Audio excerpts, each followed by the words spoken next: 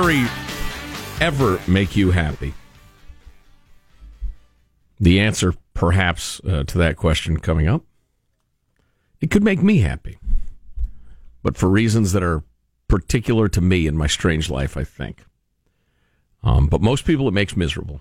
I know. It's amazing, isn't it? If, for one, you would be able to make donations to the Marianne Williamson campaign enough to get her onto the debate stage again. She'd be on that stage, man. And that would make you very happy. I would start my own major polling organization. I'd hire the best pollsters. I would put out like 10 polls in a week. I would become one of the best polling organizations in America, and then I would fix my polls so that she was always at the top of them to get her back on the stage. You've anticipated my dream, Sean. You really have. Speaking of politics, just quickly, our friend David Drucker from the Washington Examiner wrote a really good piece. It came out over the weekend about how Joe Biden is so shaky and how so many of his supporters are worried and or realizing, major donor has abandoned Biden. And one of the things David reminded me of, and if you didn't watch the debate, number one, good call. Live your life. Enjoy your friends, your family, the pleasures. Read a good book. Watch a friggin' game show, whatever. And then let us watch it for you and we'll bring you the highlights. Anyway, when Kamala was hammering old Joe Biden on allegedly being like anti-immigration in schools, which is idiotic. I mean, it's laughable. Joe Biden's, been trying as hard as he can civil rights wise, imperfectly, but, he's tried. So she's trying to make him into some sort of supporter of racism. But he started into what David characterizes as a vigorous defense of his long history of supporting civil rights legislation. But then as his light on his little lectern thing there, everybody calls it a podium these days, and I guess I'll go along with it. Podium's actually something you stand on, but it doesn't matter. So the light goes on in his podium, and he's like halfway through his rebutting the idea that he's a closeted Klansman, and he sees that light go on, and he says, and furthermore, I see my time's done. And then just stands there like a cigar store Indian, which may be racist, and doesn't finish defending himself against an attack that could ruin his entire campaign. And listen, I don't know. And listen, I know people well into the 70s who are sharper than I am. I know people in their 60s who are definitely past their prime. It varies person to person, but Joe was sitting there at a critical moment, having not noticed, I guess, that everybody else, including Marianne Williamson, was running roughshod over the warning and stoplights. Everybody else was being an utter ball hog. But Joe, and listen, maybe you appreciate his gentlemanliness, but he's in the middle of deflecting the whole, you were against busing of little black girls who just wanted to learn. And he just stopped because his time was up. So anyway, he is peaked and he's plunging. Listen, I've been wrong before, plenty of times, but I would be utterly shocked if he stages a comeback. My time's up. I'm sorry. Yeah, I would rebut the charge that I'm a closet racist, but my time is up. My time's up. I'm sorry. Yeah. Kind of sad. Anyway. A couple of brief notes from the state of Cal Unicornia. First of all, we got this note from loyal listener Dennis, who is watching a local news station that reported that 20% of the children in Corruptifornia go to bed hungry, and about 1 in 6 of people in California doesn't know where their next meal is coming from. It's the epidemic of food insecurity. Now, next to the alleged riots and hate crimes in America, this is the phoniest statistic you have ever heard in your life. First of all, that statistic came to the news organizations through the California Association of Food Banks, who are funded by the perception that there's a serious food crisis. And listen, the people at food banks, to me, they're doing God's work, because there are people who need food. And so, listen, I'm not down on you food bank people. In fact, again, congratulate you on the cleverness of your scam. You're able to convince newsreaders, mindless, pretty, straight-toothed, big-breasted, square-jawed, dyed-haired newscasters to repeat your utterly fictional statistics. So good on you. I'm assuming you were describing a broadcast team in that description and not a singular person. Almost certainly. Square-jawed, large-breasted, square-toothed. Large muscle. Well, I don't know. Some of the gals wearing a are dress with a jacket. Right, exactly. It's a terrible look. I mean, I have a problem with the phrasing because I technically don't know where my next meal is going to come from. It could be the vending machine. I could go to get some food deliveries that we were talking about. Maybe go to the store. Who knows? It's on my way home. I might stop. But so the food insecurity statistic is hilariously phony. Have you, at any point in the last year, even once, thought you might have to skip a meal? Even once, because you didn't have food or couldn't get the food. That was partly true when I was it happened semi-regularly as a teenager, especially when I was a young teen before I started working. A, I was very, very busy, and B, I didn't have a lot of money. And so, like if I had baseball practice then had to go to work, I would have to steal food off the plates of the diners that I was bussing their tables. And I'm not looking for any sympathy. This is not a woe is me thing. It's fine. The grub was actually pretty good.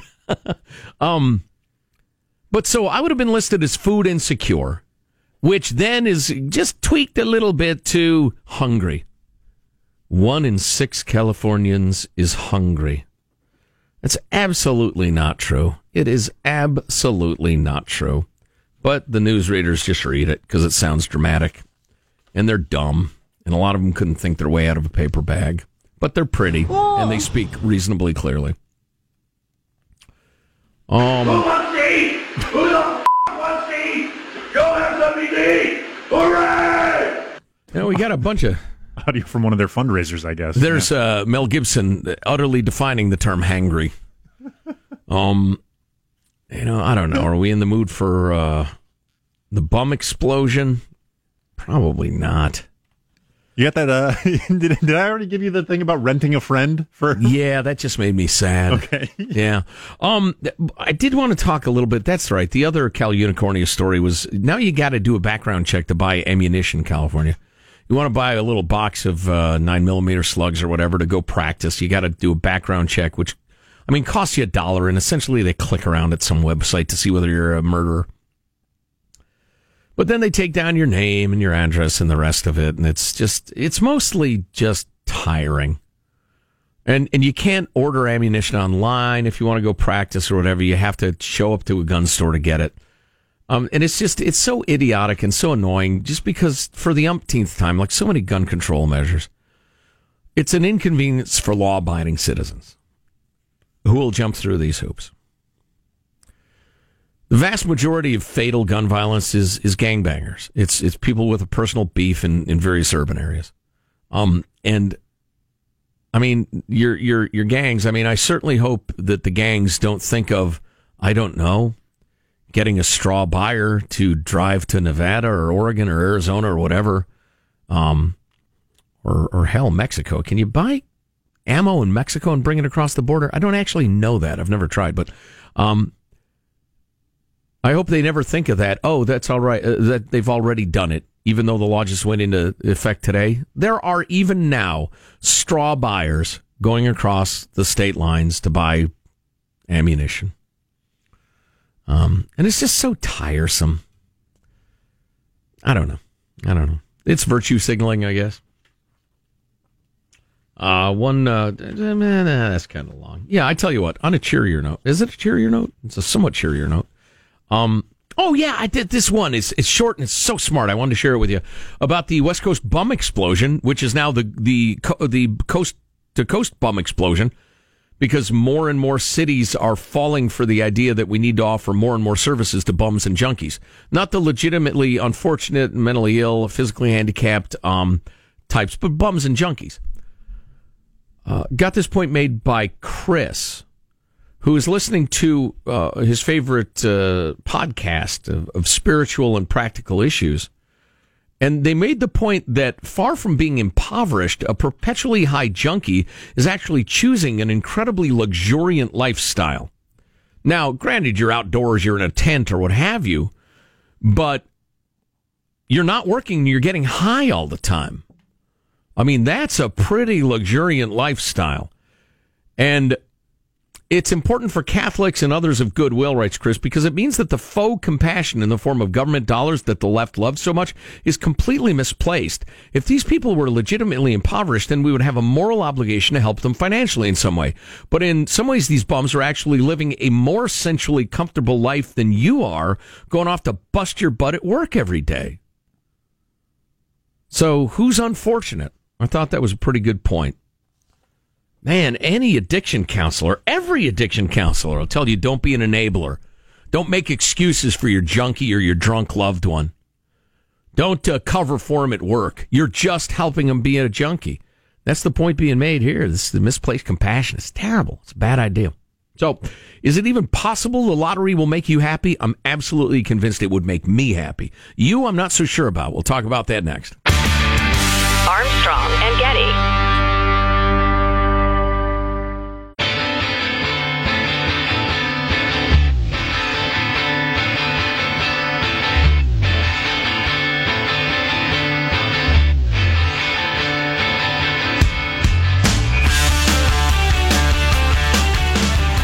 The Armstrong and Getty Show.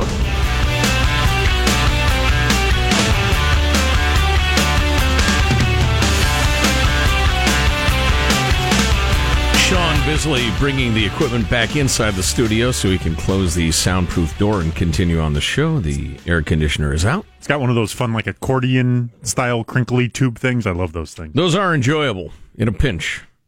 Sean grew up so poor he wished he had a slinky. All he had was some crinkly tube that he stole from a construction site. Speaking of money, this is not the... I could have teased this story better, and I apologize. If you tuned out thinking that sounded stupid, I apologize to you. It's a story about the lottery making you happy or not happy, but it's more than the idiotic, oh, I'd be happy, or the now kind of certainly well-worn argument of perhaps my co-host Jack that no, most people are made miserable by it. It talks about the sweet spot of winning. And, it's funny. It's part of me. I'm thinking about this. How to be happy if you win the lottery. Why don't we talk about what to do if you're hit by lightning? Die is one chance. One suggestion, die. Or your other thing is your heart continues beating and you live. I mean, and it's about as likely as winning the lottery. But it's not all doom and gloom. I've thought about this a lot, which really is a complete waste of time. I've always thought that clearing about $20 million is the right amount. These financial pros got together and ran a bunch of numbers, and they came up with the number $30 million after taxes. So it's like a $100 million jackpot because you get 60% of it if you go with the immediate instead of the annuity. Depends on which lottery you're playing, so let's not get hung up on that. And then you're going to get hammered with taxes because the government, who had that money in the first place, deserves a cut of it for giving it back to you. Well, that's interesting. Anyway, I want to. So $30 million after taxes, which means you could live for about $1 million a year. You could spend $1 million a year for the rest of your life with very little risk ever running out of money, because with interest and investments or whatever, that $30 million would grow pretty substantially. And it's extremely unlikely you would outlive your money. So that's kind of nice. But then they get into all sorts of different studies. 2006 British study compared the impact of medium-sized lottery wins and how happy people reported being. And medium-sized was between like $2,000 and $200,000. That's a hell of a range. Yeah. I win $200,000, I'm a heck of a lot happier than if I win $2,000. There's month-changing and life-changing dollar amounts in that range. Right. You win $2,000, you buy yourself a nice couch. You win $200,000, you buy yourself a nice house. Anyway, after 2 years, the medium prize winners still showed showed notably higher mental health well-being than the rest of the test subjects. Winners have more stress in the first year. Taxes, paperwork, long-lost friends and relatives coming forward, but less stress subsequently. And that's one of the main takeaways from this. So like a rhythmic American poet Biggie Smalls said, "Mo money, mo problems." Yeah. Hint number one, and remember this, even if, again, like getting hit by lightning, it's not likely to happen. Number one thing you do, and remember this, you keep your mouth shut. It's like it's like your neighbor came after you, you kill him. You bury him in the backyard. You don't say a thing. This is sound advice. No, seriously. You win, shut up. Tell no one. No one. Tell your spouse. I assume you have a healthy and loving relationship. Tell your spouse. Tell him or her you're going to shut up. And make sure they shut up shutting up. Tell them right after you've updated your prenup. Easy. Then you get yourself a lawyer. But they mention that a lottery win disrupts identity, and it takes a year or two to develop a new one. Here's the stressful part. Every single relationship changes. People either want money from you, or they start being nicer to you, and you think, wait a minute, why are you doing that? Or you go out to eat, and it's weird, because are you supposed to pay all the time because you got more money than God? And I also think there's a weird dynamic where if a friend of mine was starting a company and had been working hard for 5 years, and then one day it got noticed by the right startup and got purchased for $5 billion, and he was all of a sudden a millionaire, right? When I see his work turn into money, all of a sudden I think that has a different effect than when my friend falls into money without doing anything. Like, you didn't earn that. Come on, spread it. Come on, give me some. Right, you lucked into it. Yeah, you lucked into it. Why are you being greedy with it? I could see that. And then there's a weird dynamic. And then you've got the hedonic treadmill. Oh, the hedonic treadmill. You got to hear about the hedonic treadmill. Can you put an incline on that? Right after you can. Marshall's headlines. Hong Kong police moving in on the protesters. They are vowing they'll use all force necessary, and Russia about to launch Armstrong and Getty.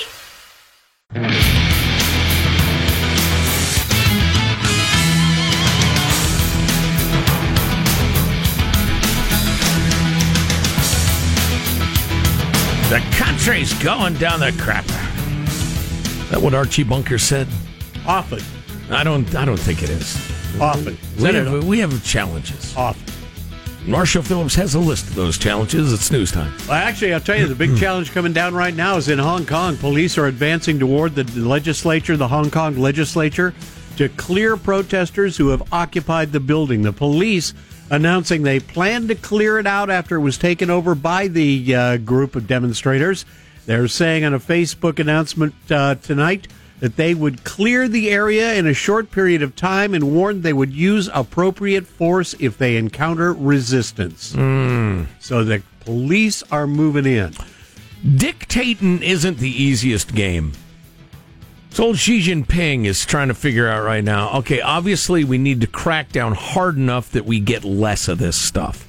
Or just we let the energy dissipate and then crack down while everybody's guards are down. So he's trying to figure out how hard to push right now. And gosh, I can't even guess. I mean, man, if they allow this much dissent and word gets back to the mainland and they're actually, stiff-armed into, backing down, could be very bad for them. On the other hand, if they were to go nuts and like arrest 500 people or kill 100 or whatever, which is certainly, nothing for the Chinese communists to do, then, they've squozen too hard, and I think Hong Kong slips out between their fingers, as the old saying goes.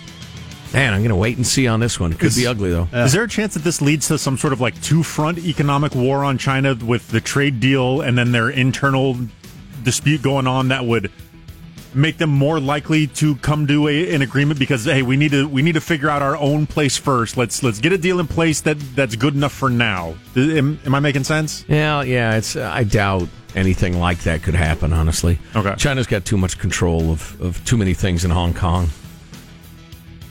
Meanwhile, ahead of his historic visit to the demilitarized zone and the handshake with North Korea's Kim Jong-un on Sunday, President Trump wrapped up his 2 days of diplomacy at the G20 summit, where he met with a number of world leaders, including China's President Xi.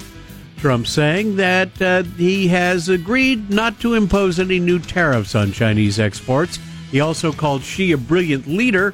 Trump saying, in turn, the U.S. farmers will benefit from his trade talks with China. And China is going to be buying a tremendous amount of food and agricultural product. And they're going to start that very soon, almost immediately. We're going to give them lists of things that we'd like them to buy. And along with that, the president says he's had a change of heart as far as tech giant Huawei goes. We send and we sell to Huawei a tremendous amount of a product that goes into the various things that they make, and I said that that's okay, that we will keep selling that product.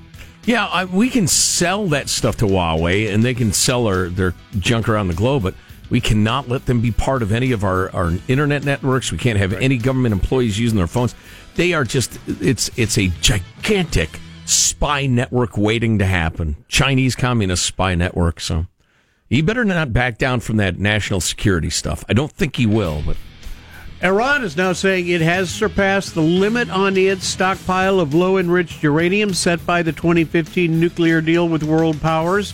Their state-run IRNA news agency quoted the foreign minister making the announcement. The deal limited Iran to 300 kilograms of uranium enriched up to 3.67%.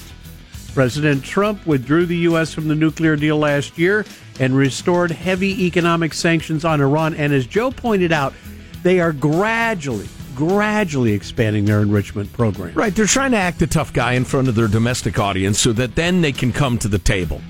I mean, that's what I think is probably going to happen. But first they got to stand up to the U.S. and puff out their chest and not appear weak in front of their own people. But uranium's a lot like liquor.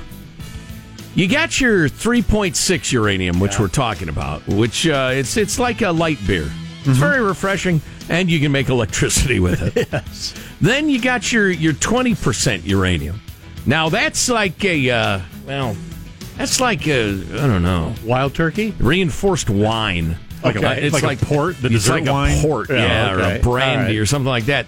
And you can use that for medical purposes, the uranium, or you can get really drunk in a hurry. And you got to kind of choke it down because it's hot. And then you got your weapons grade uranium. Okay. That's your Everclear. Look out. Look out. You mix it with a little high C, and everybody gets crazy drunk and throws up. And that's the stuff that they're so far from that. What they've done is gone a little past electricity, just as a gesture. All right.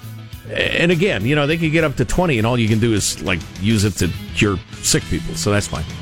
We'll see where this goes. I think it's probably going to go to a solution of some sort. But I don't know. I tell you what, the one thing about Donald J. that bothers me a little bit, well, there are a couple of things. And it's funny, in real life over the weekend, I was with a bunch of people who I didn't know previously. Right. And talk turned to politics at one point, and they were really nice people, so I went ahead. Usually I tell people, I won't talk about politics unless I'm being paid. Because everybody gets so angry and weird, and why do I want that vibe in my real life? But these were really nice people, and I could tell everybody was going to be calm, so we talked. And there were a bunch of Republicans there who were unanimous. Not a single one saying, love the policies, but he makes me nuts. And your super hardcore Trump supporters don't want to hear that. But man, the guy's problematic. He'll stress you out. God, every time it seems like things are going great, he steps on his own tie. Probably because he wears it too long. But anyway, so I thought that was interesting. It was a lot of people who love the judges. Yeah. They love being tough on China and trying to straighten out our trade relationship. They love being honest about the border and the rest of it. But they thought, why do you shoot yourself in the foot all the time? But so anyway, what were we talking about? Trade, China, President, Iran. Iran. Oh, the one thing that bothers me a little bit about Donald J. is you got to be careful as president blowing up deals your predecessor made too casually. Because then the rest of the world thinks, well, why am I making a deal with this guy? Because the next guy's going to blow it up.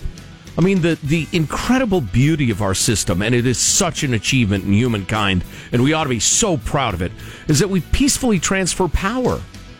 Every couple of years in the House or the Senate, every 4 years of the presidency, we don't fight wars. We don't have revolutions. We don't have a guy trying to keep a third term. We transfer power peacefully, and that's a beautiful thing. But if we're too casual about blowing up the predecessors' agreements, then nobody trusts us to negotiate. So, Donald J., if you're listening, first of all, thanks for listening to the Armstrong and Getty Show. Secondly, be cool about that. It's long-term. You've got to be careful. On an entirely different note, there are reports this morning that Russia is planning to tow a controversial floating nuclear power plant to the Arctic next month. Oh, good. It would float next to a small Arctic port town in far northeastern Russia. Now, the plant would provide electricity to settlements and companies involved in oil and natural gas drilling and gold mining. Environmental groups are saying, though, the floating nuclear power plant is a disaster waiting to happen. They're calling it Chernobyl on ice. And have glowing seals. Yes, or floating Chernobyl after did you hear the Japanese are going back to killing whales? Yeah. What the hell, Japan? Yeah. Cut it out. Come on, they need the protein. No, they don't. They're back Stop at it. Buy some good American beef. It's good for you. Look at us. We're a healthy people. Slim, attractive.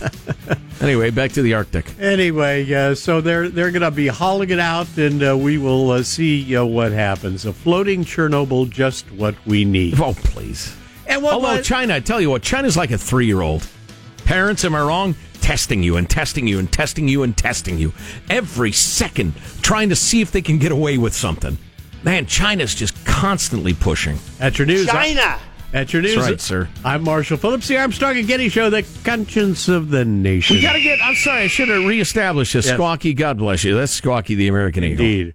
Chained in the control room to symbolize freedom. The Hedonic Treadmill. You win the lottery, you're going to be on the Hedonic Treadmill. Does that mean pleasure-seeking treadmill? I've been poor, and I've been not so poor. Okay. And trust me, the Hedonic Treadmill's a real thing. We'll tell you about it next. Okay. Armstrong and Getty.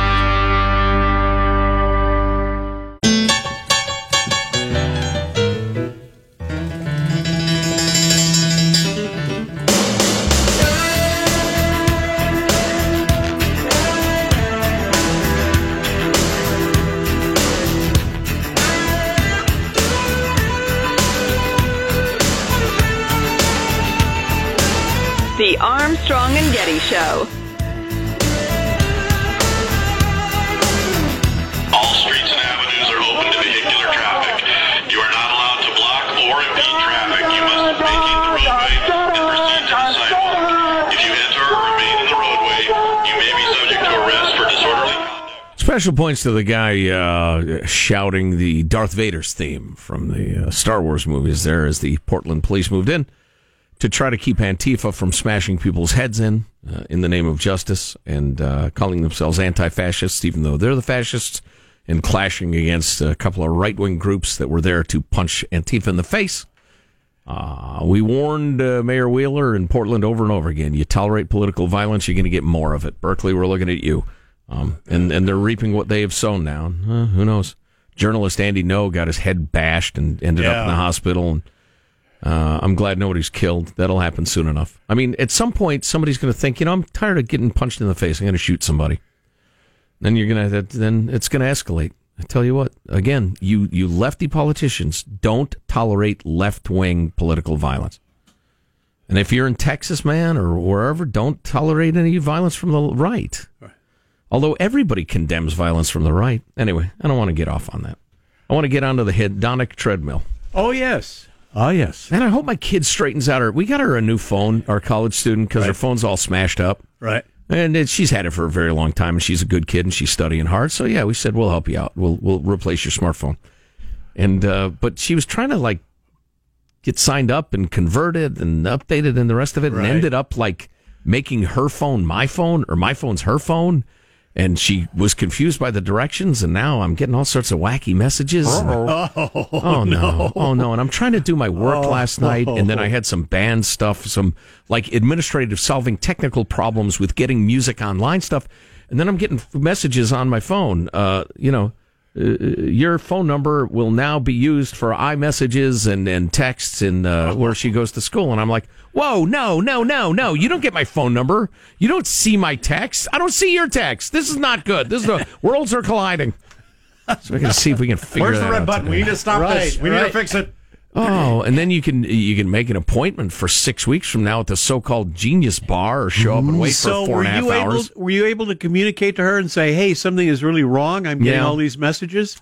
Yeah, and she was getting discouraged and stressed. And my wife, who is just an angel and the love of my life, but I mean, if the garage door opener doesn't work, she gets all pissed off and stressed out and the rest of it. So she's in the midst of this, and I'm trying to get it done. My stress level is just going... Yeah, and I just, for God's sake, just go back to that store. Go back to the store and tell them it doesn't work and tell them make it work. I'm gonna throw this phone across the room. Don't do that, honey. It's brand new. Yes. But go back to the store and tell them make it work for me. Gosh, dang it. Anyway, the Hedonic Treadmill. We're talking about winning the lottery. And the sweet spot is you take home $20-30 million. Put that in a bank, keep your mouth shut, don't tell anybody, and just live off your investments, and you can live quite well the rest of your days. But the hedonic treadmill or hedonic adaptation refers to our tendency to return to a baseline level of happiness after big positive or negative life events. We've talked about this before. In fact, talked to some authorities and doctors and researchers about this. We all tend to have a fairly narrow range of happy that we are. You're either made by God and your parents and genetics a little edgy and a little discontent, right? Or you're one of those cheery, sappy people. And I'm just jealous of you saps. Good for you, bunch of saps. But I will tell you this. I will tell you this. In my younger days, I would reach plateaus of happiness that I do not achieve anymore. Well, yeah, I know that, but yeah. But so after a big positive or negative life event, you return to your baseline fairly quickly. Mm-hmm. So in the case of a lottery win, you have to plan ahead for how you'll use and invest that money to make your adjustment to your wealth as graceful and easy as possible. But once the novelty of winning wears off and you've grown accustomed to your new lifestyle, life with that jackpot will stop feeling great and start feeling normal, and you'll end up wanting more out of life. Best example I ever heard of this. There's this radio executive we used to work with. Hell of a nice guy. He ended up lying to us a bit, but it's business. But a good guy. And he had this apartment. It was like 30 stories up in a certain major American city, which I will not name. There might be a bay there, a big bay. There might be an area around that bay. Uh-huh. But so anyway, this guy and his wife, they buy this apartment with these spectacular views. And he said, it was about a year after it. I would look out the window and think, I'm looking out the window. Wow. It's the becomes the norm. Hedonic adaptation. Okay. You can't be thrilled every day for years and years by something. You just can't be. We're not made to be. Gotcha. And so, after a while, he said, no, that's just what was outside.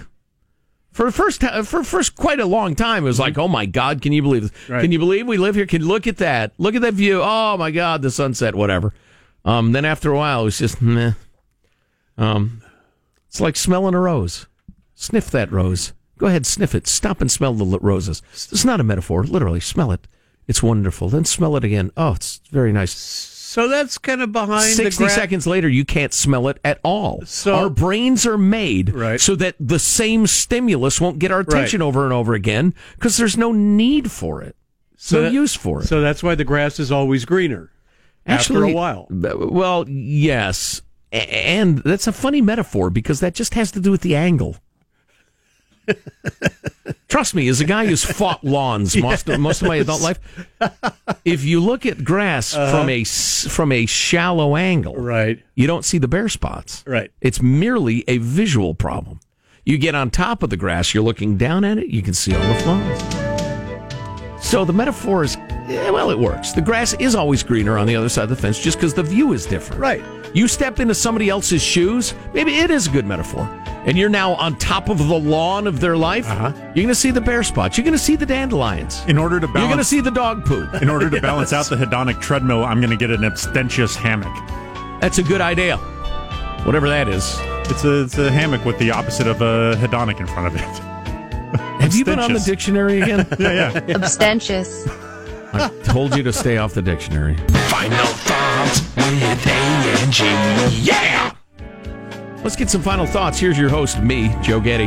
Hey, Michelangelo, there in the control room. What's your final thought? Yeah, Donald Trump irritated Kim Jong-un by repeating the same joke, "That's what she said," over and over again. Oh, boy. Went on for 40 minutes. Got really old. That's poor diplomacy. Marshall Phillips, your final thought. I got to tell you something. I am proud of all of us. We made it through, I would say, very sauna-like conditions here in the studio this morning.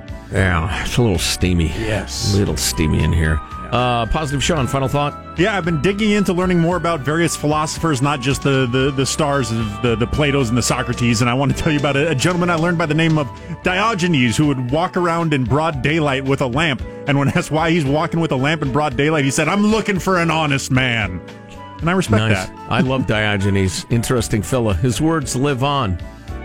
Jack is sick. I hope he'll be back tomorrow. Unless he's really sick, then I hope he stays home. Oh, boy. My final thought is fix the dang air conditioning. Yeah. You know what? This is the first world. Even commies have air conditioning. Yes. I mean, you got to be in Venezuela. You got to be a failed state at this point in history not to have. The slums of Calcutta. Well, probably in the slums they don't have air conditioning, but those are slums. Right. If I wanted to live in a slum, I'd be in a slum. All right, so many people to thank, so little time. Armstrong and Getty wrapping up another grueling 4-hour workday. Go to armstrongandgetty.com. You can email us if there's something we ought to be talking about. Send it along. Y'all are great at that. Mailbag at armstrongandgetty.com. See you tomorrow. God bless America. This is a historic act of devastating incompetence. I will not sugarcoat this. This is a disappointing day for us. Big mistake, but not too bad. The fun level in this room is at an 11 right now, and that brought it down. The ride is over. The time for the clowns and the acrobats and the dancing bears has passed. Get away from here. Get. We apologize for our stupidity, and we really hope you forgive us for what we've done. Thank you, and good night. The show's over. What? Bye-bye. Down by the seaside, Marianne. Armstrong and Getty.